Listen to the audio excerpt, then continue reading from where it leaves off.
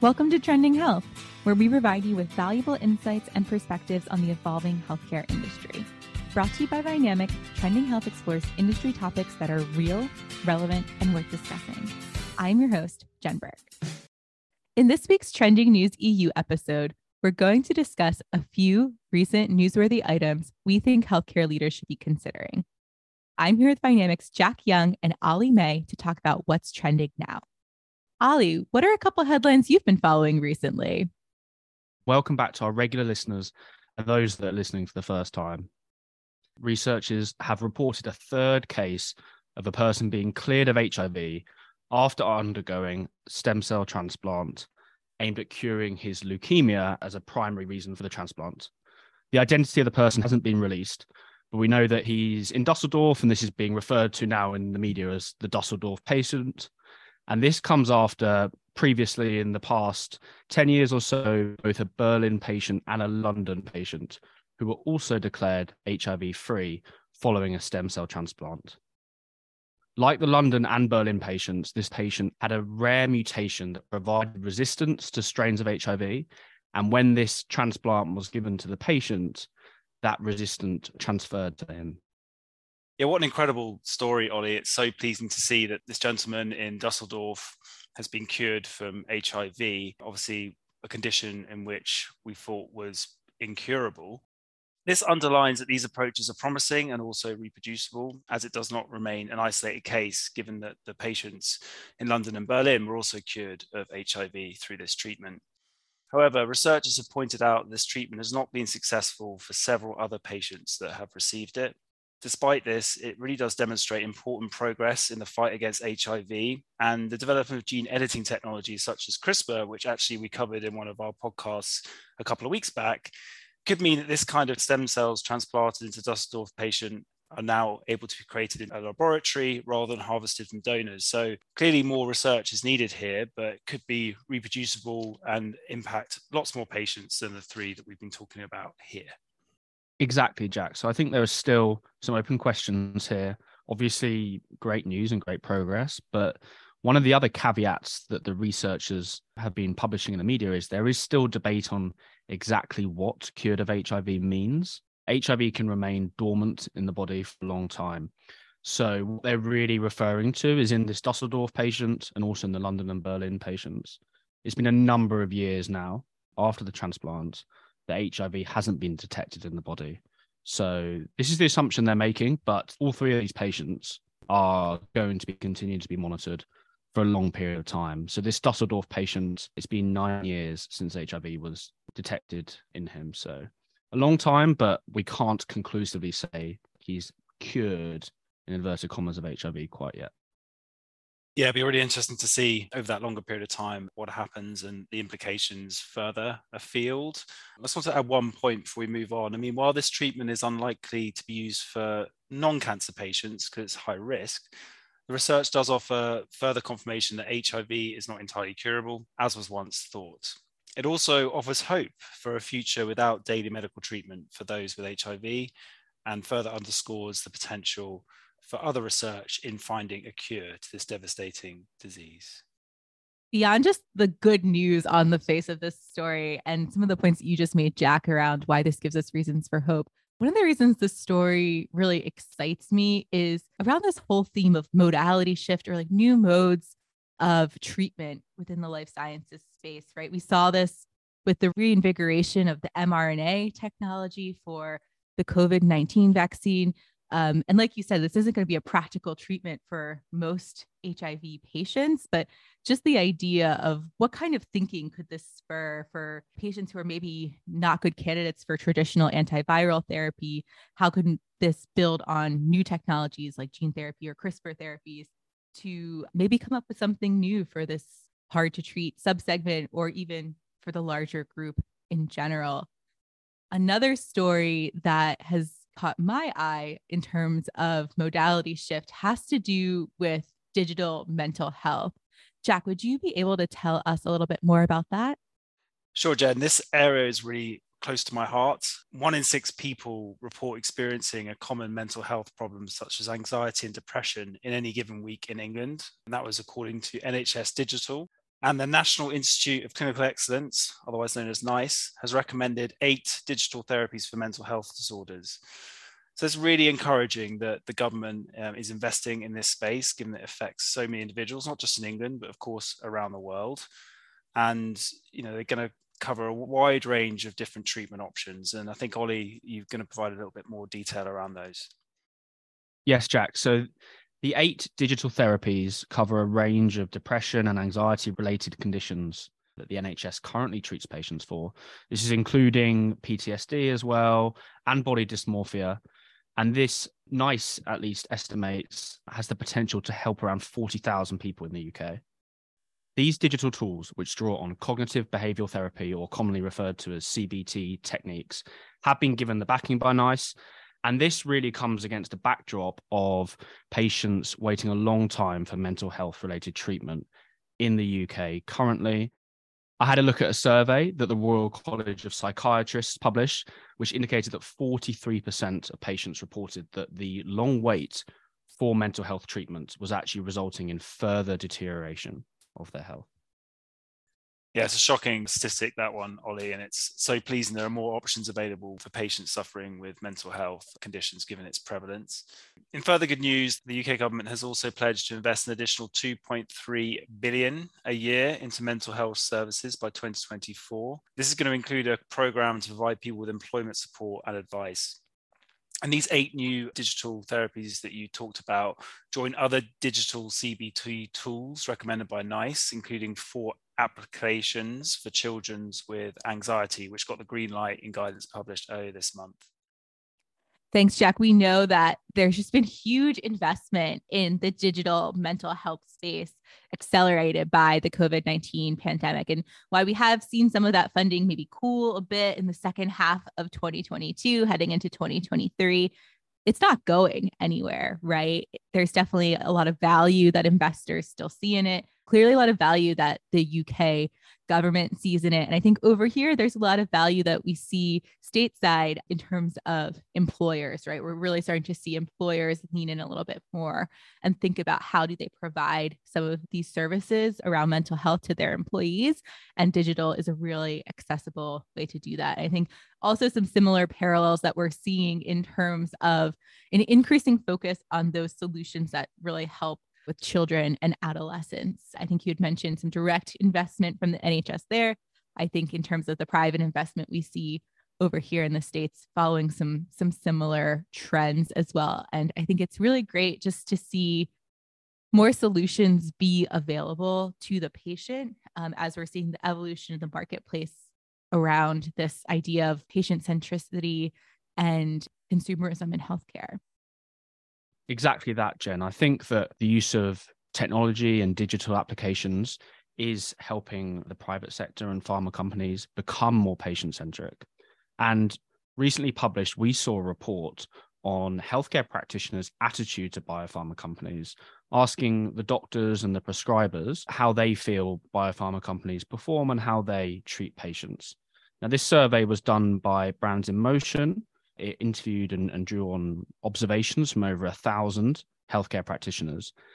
And the survey found that only 45% of them felt like biopharma companies embodied patient centricity. Now, this is a huge trend that we see in a lot of our work. I know that this is something that Jack focuses on a lot. And biopharma companies want patient centricity to be one of the top characteristics, and they want to embody that. And they want to be innovative and progressive and improve outcomes for patients. So everyone is agreed on the importance of patient-centric pharma, but it does seem, at least from an HCP perspective, that they feel like companies are falling short. Yeah, that's right, Ollie. And some further insights from the survey were that HCPs landed on 3 key areas they're seeking from the industry around patient centricity. Number 1, offering patient education and support programs.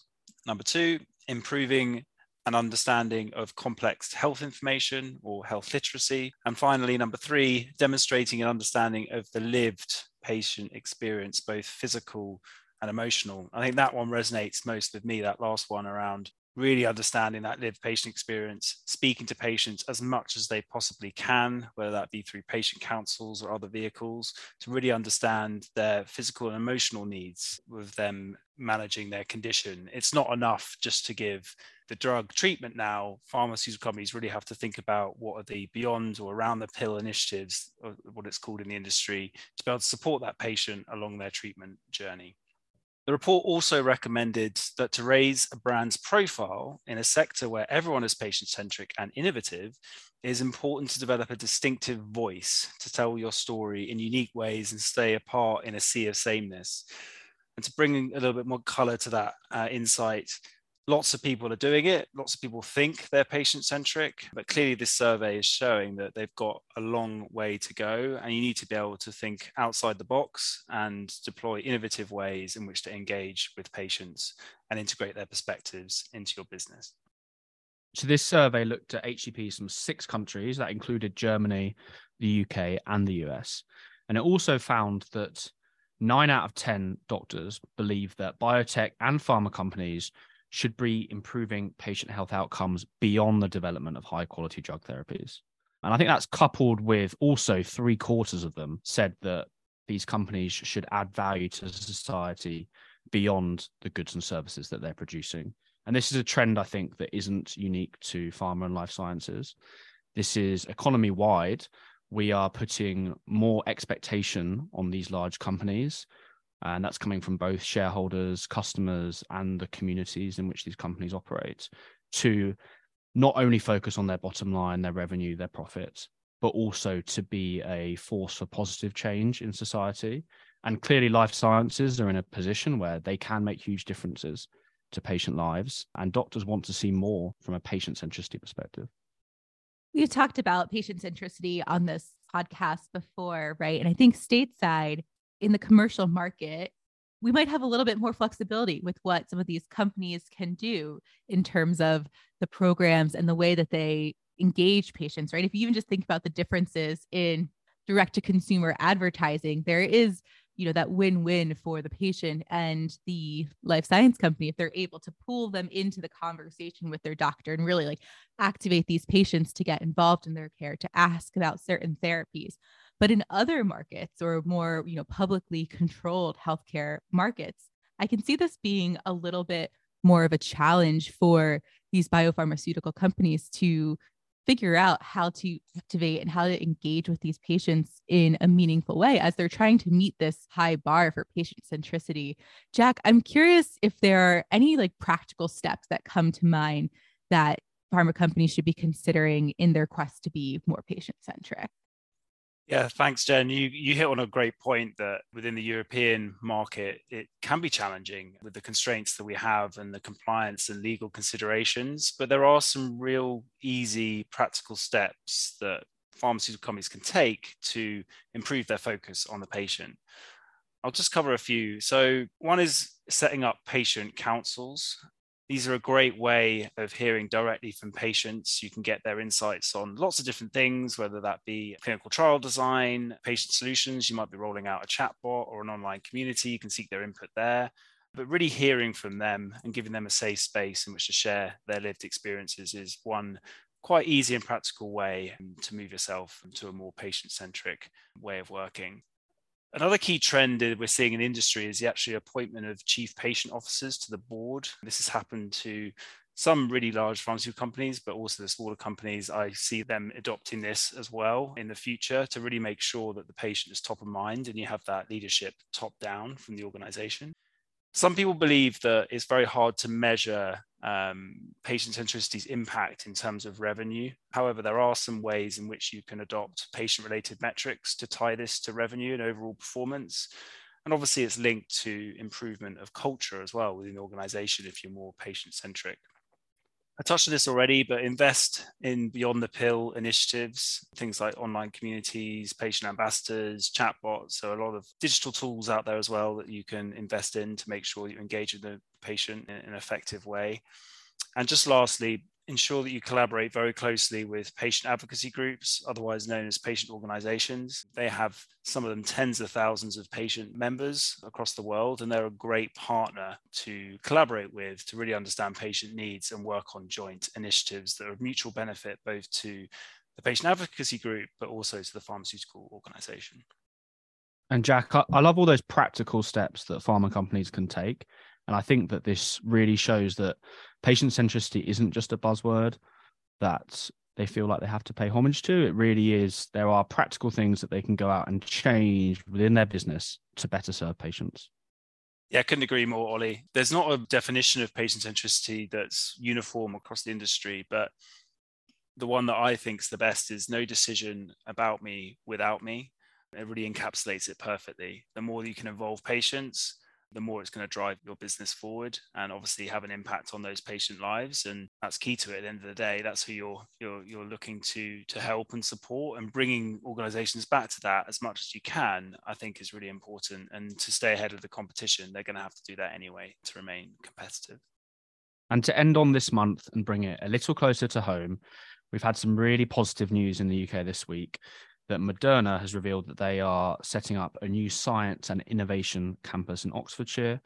Now, our listeners may have heard of Moderna before from RNA COVID vaccine fame, I suppose, but this is going to be the primary location for the Moderna Innovation and Technology Centre. This is coming off the back of Moderna's 10-year strategic partnership with the UK government. Now, that was finalised at the end of last year, and the UK government has these sorts of agreements with many high-tech life sciences companies to try and encourage investment and development of skills here in the UK. Yeah, amazing news, Ollie. It's always great to see investment in the UK, particularly from the healthcare sector. Obviously, we're considered leaders within Europe, and it's always lovely to see stories like this where we see further investment from such a household name like Moderna, from, I like how you put it, COVID fame. The MITC, so the Innovation Centre, will involve a development, research and manufacturing facility, and it aims to provide the UK public with access to the mRNA vaccines. These vaccines will cover a wide range of respiratory diseases, and they will be pending independent regulatory assessment and licenses. And I think a key takeaway from me is that for the last couple of years, it's so important that we have the skills, capabilities, investments locally in the UK. We're such a powerhouse, as I previously mentioned. So it's really nice to see that they're investing here, and it'll be really great to see further investment for other companies like Moderna to further and accelerate research and development and innovation within the UK.